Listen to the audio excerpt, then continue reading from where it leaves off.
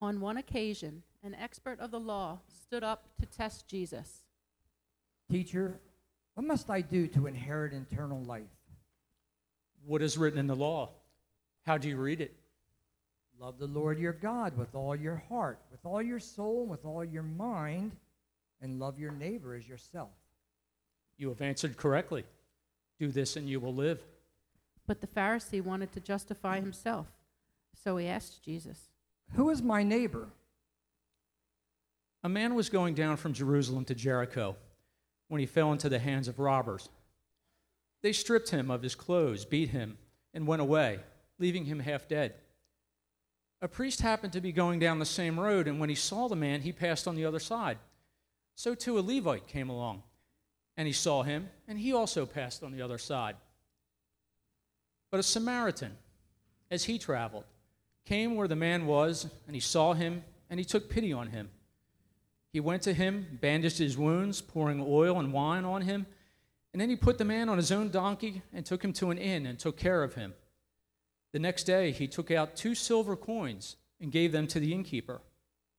Look after him, and when I return, he said, I will reimburse you for any extra expense you may have. Which of these 3 do you think was the neighbor to the man who fell into the hands of the robbers?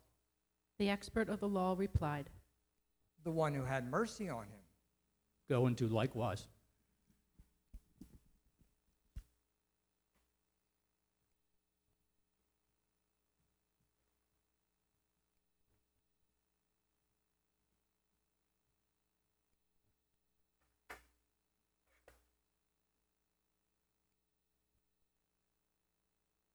I forgot my Bible.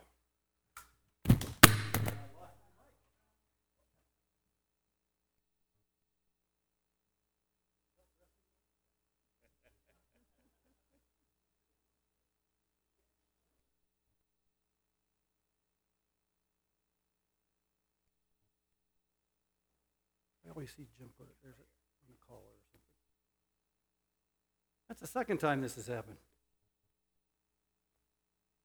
That's good. It'll fall off again, but it's all right.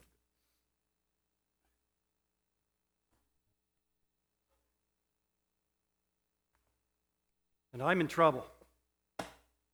It is 20 of 11 already, and my wife said I better be done by 11 o'clock or don't come home. So there you go. Whoops. This is just, I might have to pick up a mic here or something. I don't know how Jim keeps this thing on here. Oh, can I just preach like this? Stand here holding my, because I can feel it coming off my ear already. All right. With all that, let's pray.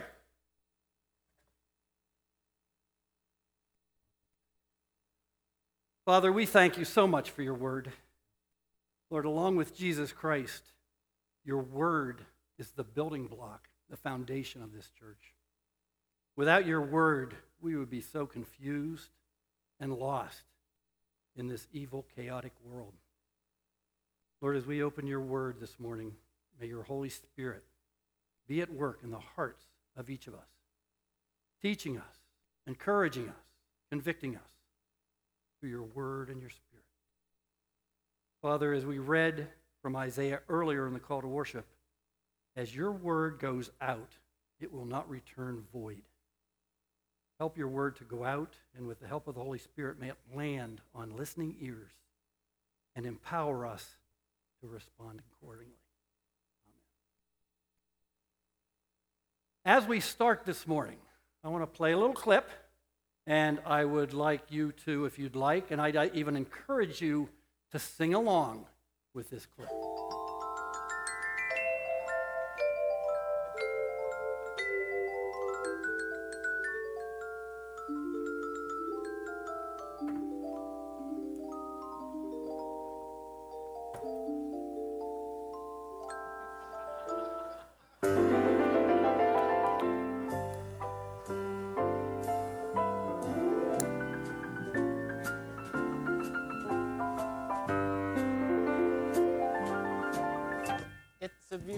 day in the neighborhood, a neighborly day for you. Would you be mine? Could you be mine? It's a neighborly day in this beauty wood, a neighborly day for a beauty. Would you be mine? Could you be mine? I have always wanted to have a neighbor just like you. I've always wanted to live in a neighborhood with you. So let's make the most of this beautiful day. Since we're together, we might as well say, would you be mine? Could you be mine? Won't you be my neighbor? Won't you please? Won't you please? Please won't you be my neighbor? Ah, that was you. And of course, you can get the connection we're making here this morning with the text of the passage. Won't you be my neighbor? Some of you, if not most of us, grew up watching that television show. And some of you may or may not know that Mr. Rogers was an ordained Presbyterian minister. And as I was preparing this message, and the word neighbor keeps popping up, I thought of that song. I thought, Mr. Rogers, Presbyterian minister, I wonder if he wrote that song for the show because of this passage. And because throughout Scripture, many times it talks about how we're supposed to be a good neighbor. And I did go and I checked a couple biographies of people that wrote about Mr. Rogers, and there's one biography that says that's possible. Didn't say it was, but Mr. Rogers loved the Word. He read it faithfully every day, and it is possible that he wrote that song so that he could share the truth of Jesus Christ and the fact that we need to be a good neighbor. Today's text is found, and it was just read from Luke 10, verse 25 to 37. Do any of you have questions about God, about the Bible, about spiritual things? Of course you do. I have millions of them. Theologians study God's Word their entire lifetime, and at the end they still have more questions that need to be answered. We all have questions. In the text that we read today, an expert of the law stood up and asked Jesus a question. Matthew 10:25, an expert of the law stood up to test Jesus and asked, "What must I do to inherit eternal life?" A great question. Every one of us, I hope at some time, asked that question. As we attend church and we understand that there is life after death, there's a heaven, there's a hell, I hope at some time we think, where am I going? What must I do to assure that I'm going to spend eternity in heaven? But the passage is clear. The Pharisee did not want an answer to that question. This was a test. This was a test for Jesus. What he was hoping was that Jesus either couldn't answer the question or would give a wrong answer to the question. Why is the Pharisee testing Jesus? Because the religious leaders have a big, big problem on their hands. The religious leaders are political leaders as well as religious or spiritual leaders in the Jewish community. They were wealthy. They were well respected. They had powerful authority in their culture. At least they did. And this guy, Jesus, came along. And they've been watching as people kind of turned their attention to someone else other than themselves.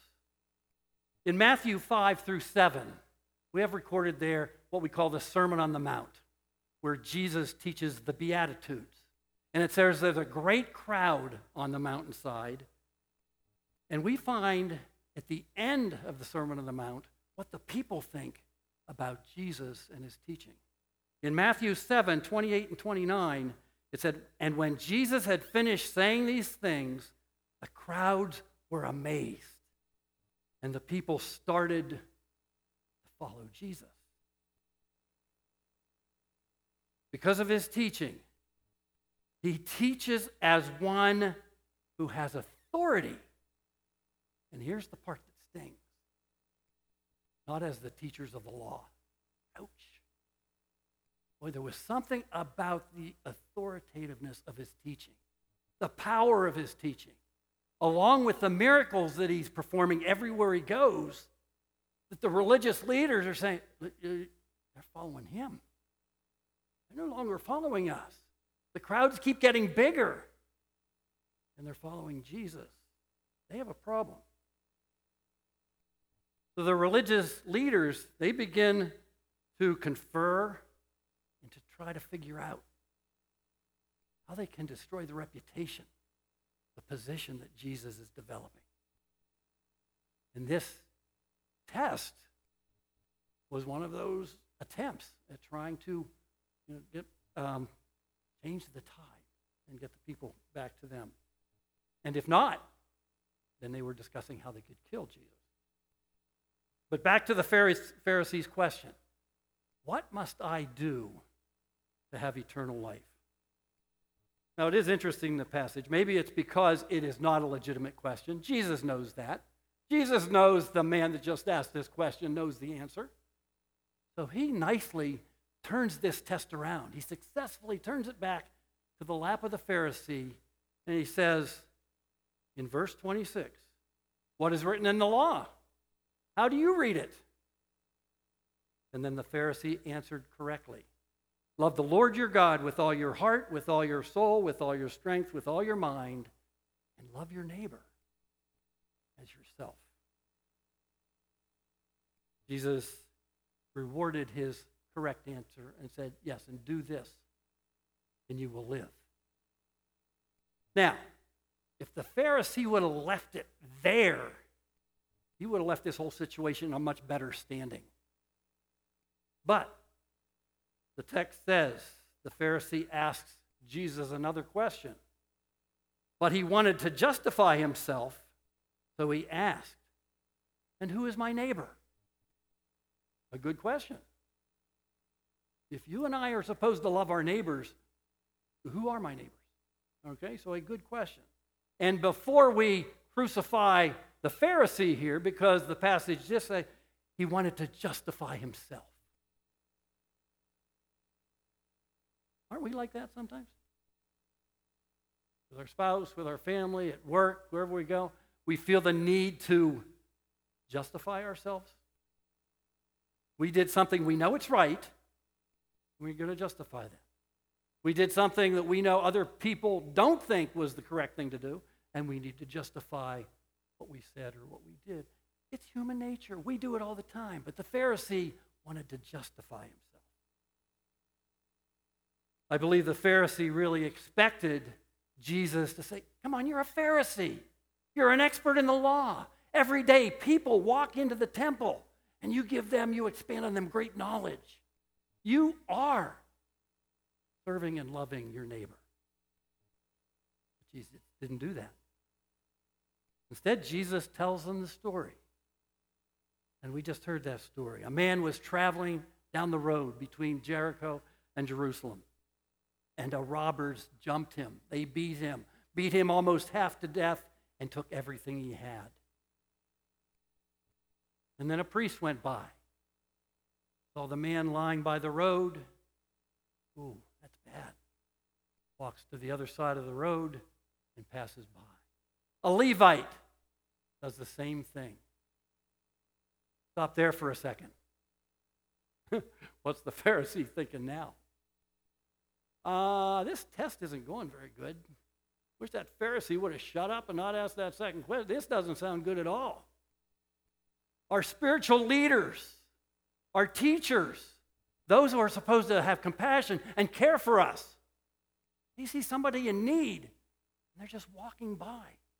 Now, I know this is a story that Jesus is telling right now, but Jesus is making us look bad. Our religious leaders are walking by without help.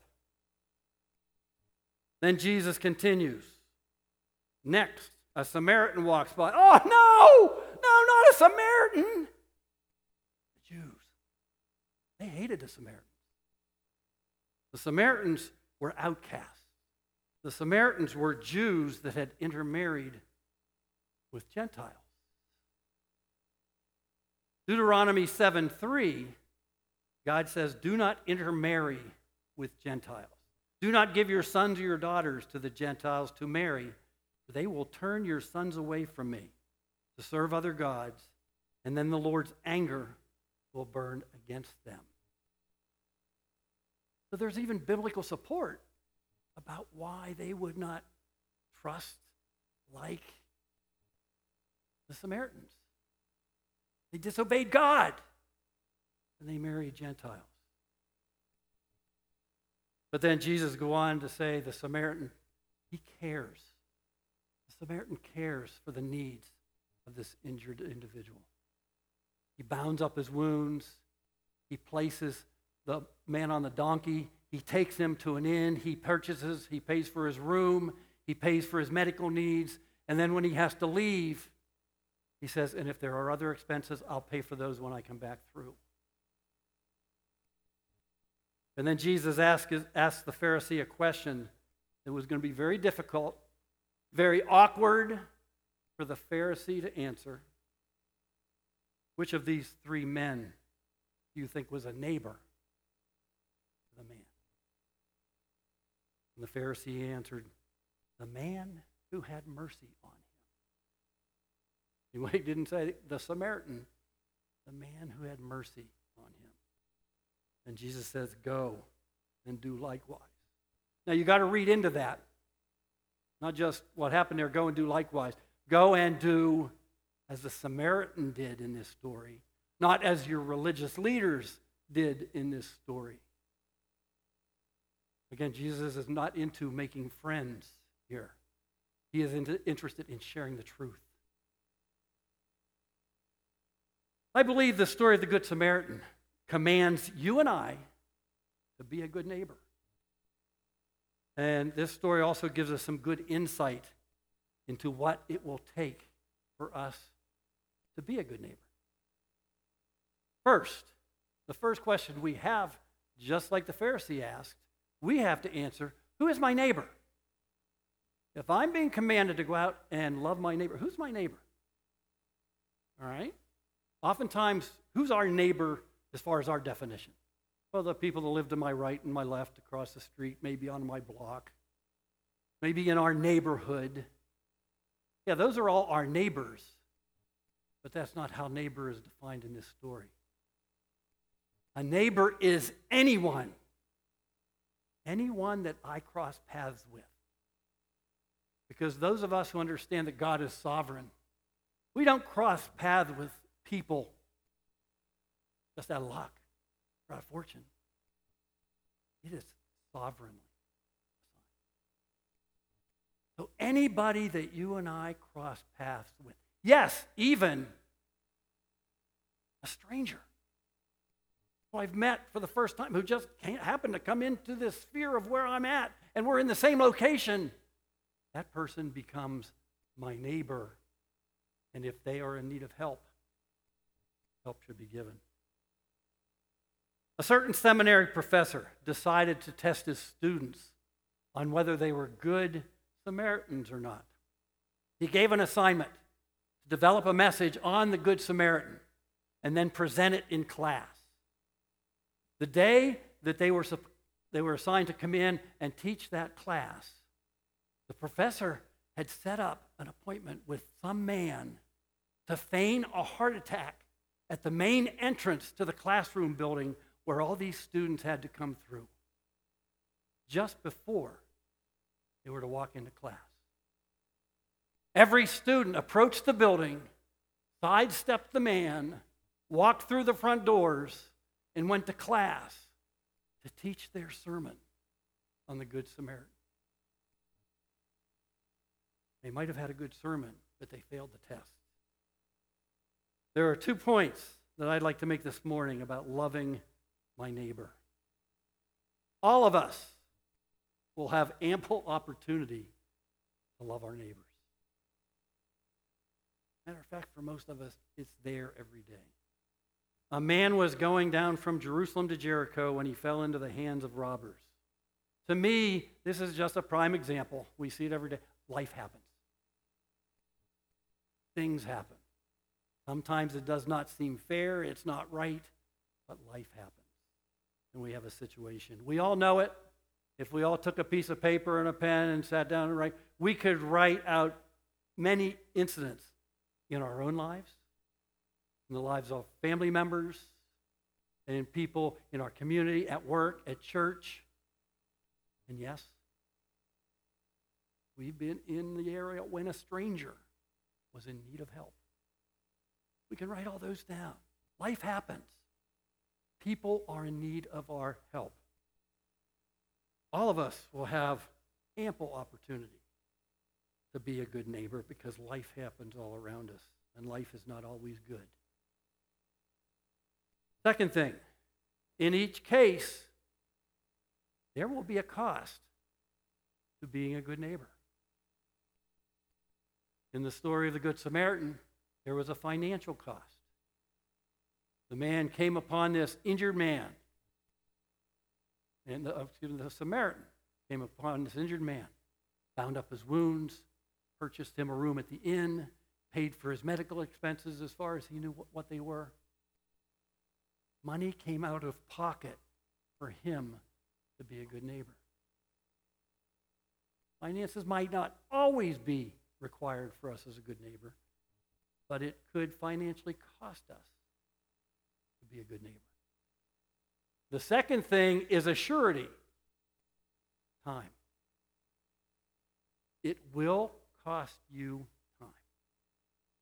If this Samaritan was on a tight schedule, if he was in a hurry to get somewhere, something else changed his mind about what was important that day. Okay, I know I'm supposed to be down in Jericho, but this man needs my help.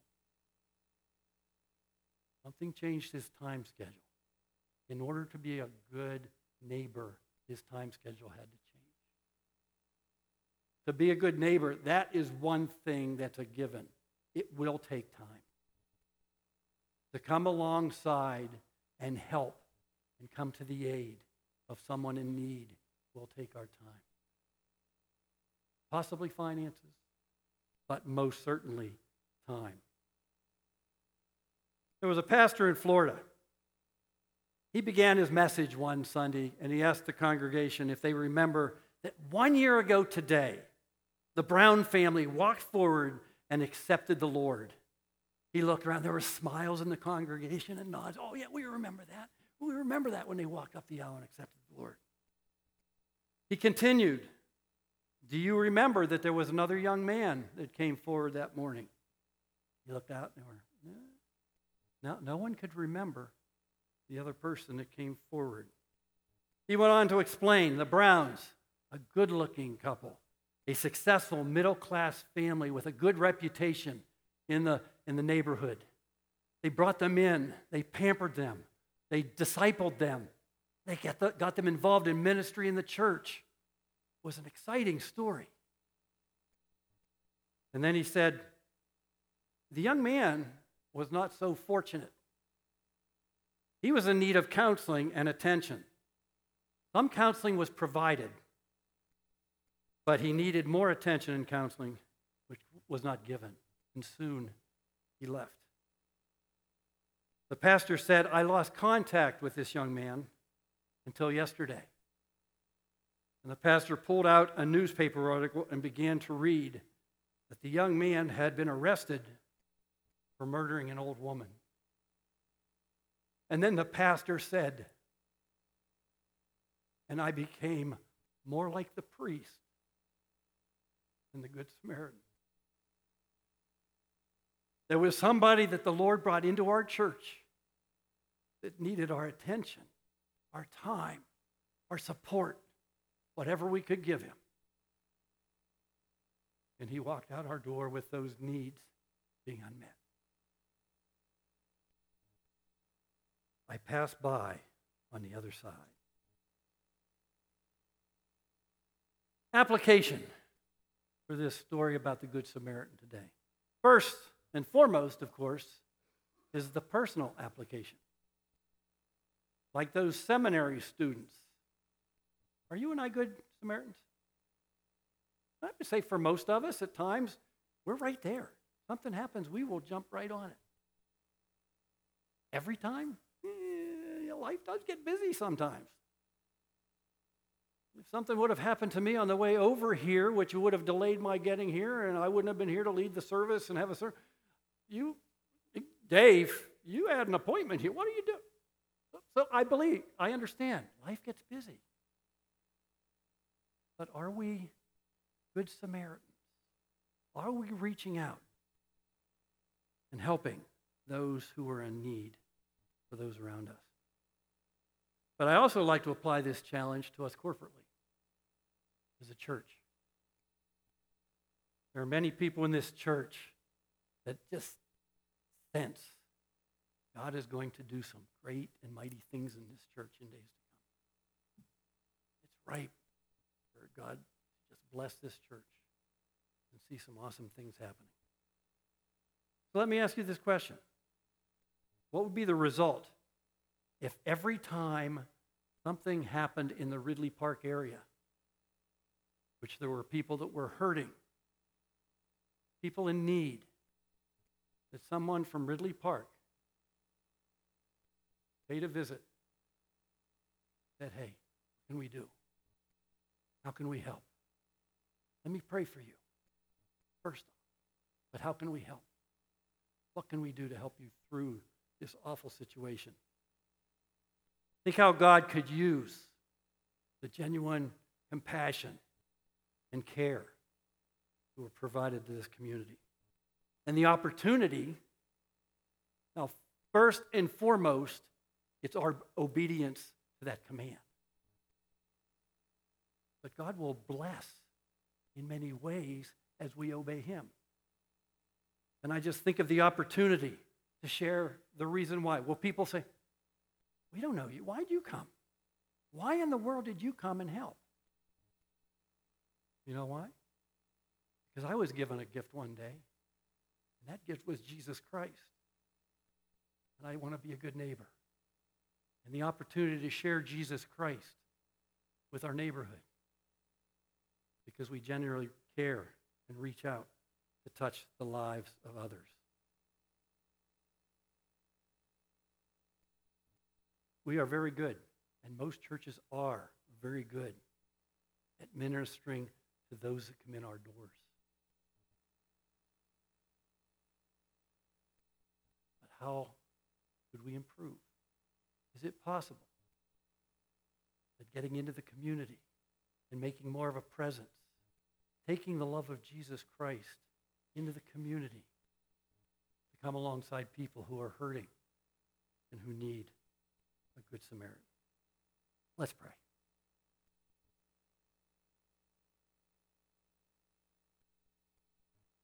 Father, we thank you. We thank you so much for your word. Father, for this story today about the Good Samaritan. It is through your word and through your Holy Spirit that we have understanding, and that you guide and direct us on how you want us to live our lives. Father, we pray for Pastor Jim as he's been away from us for a couple weeks. We pray that this has been a good time for him to charge his batteries, to recharge his heart and soul for this ministry. Thank you for the wonderful gift of bringing Jim and Devin to us 1 year ago. Father, there are a number of people in our church that are in need of your hand of comfort and of care. A loving, miracle-working God, we pray that you would touch the lives of those in need and heal and provide and care for them. Lord, we do pray for Grit as she has surgery this week. Just pray for the doctors and the nurses and the hospitals, that they will just care for her from a medical standpoint, but God, your hand will be upon her. And Lord, we pray for Barb Vachelle as she recovers from surgery. Lord, I just pray that you will continue to touch her body and to bring recovery to her. And Lord, there's others that I'm sure I don't know about that could use your hand of healing and of ministry on them at this point in time. Father, in some ways, in some of these situations, it would be awesome for you to reach down and to heal someone miraculously, so that those who are observing would understand there's only one way that could have happened. And that happened through the hand of God, through the Spirit of God, the work of God. Father, please accept the prayer we pray for you this morning. The prayer that your Son taught us to pray. Our Father, which art in heaven, hallowed be thy name. Thy kingdom come, thy will be done, on earth as it is in heaven. Give us this day our daily bread, and forgive us our debts as we forgive our debtors. Lead us not to temptation, but deliver us from evil. For thine is the kingdom, and the power, and the glory forever.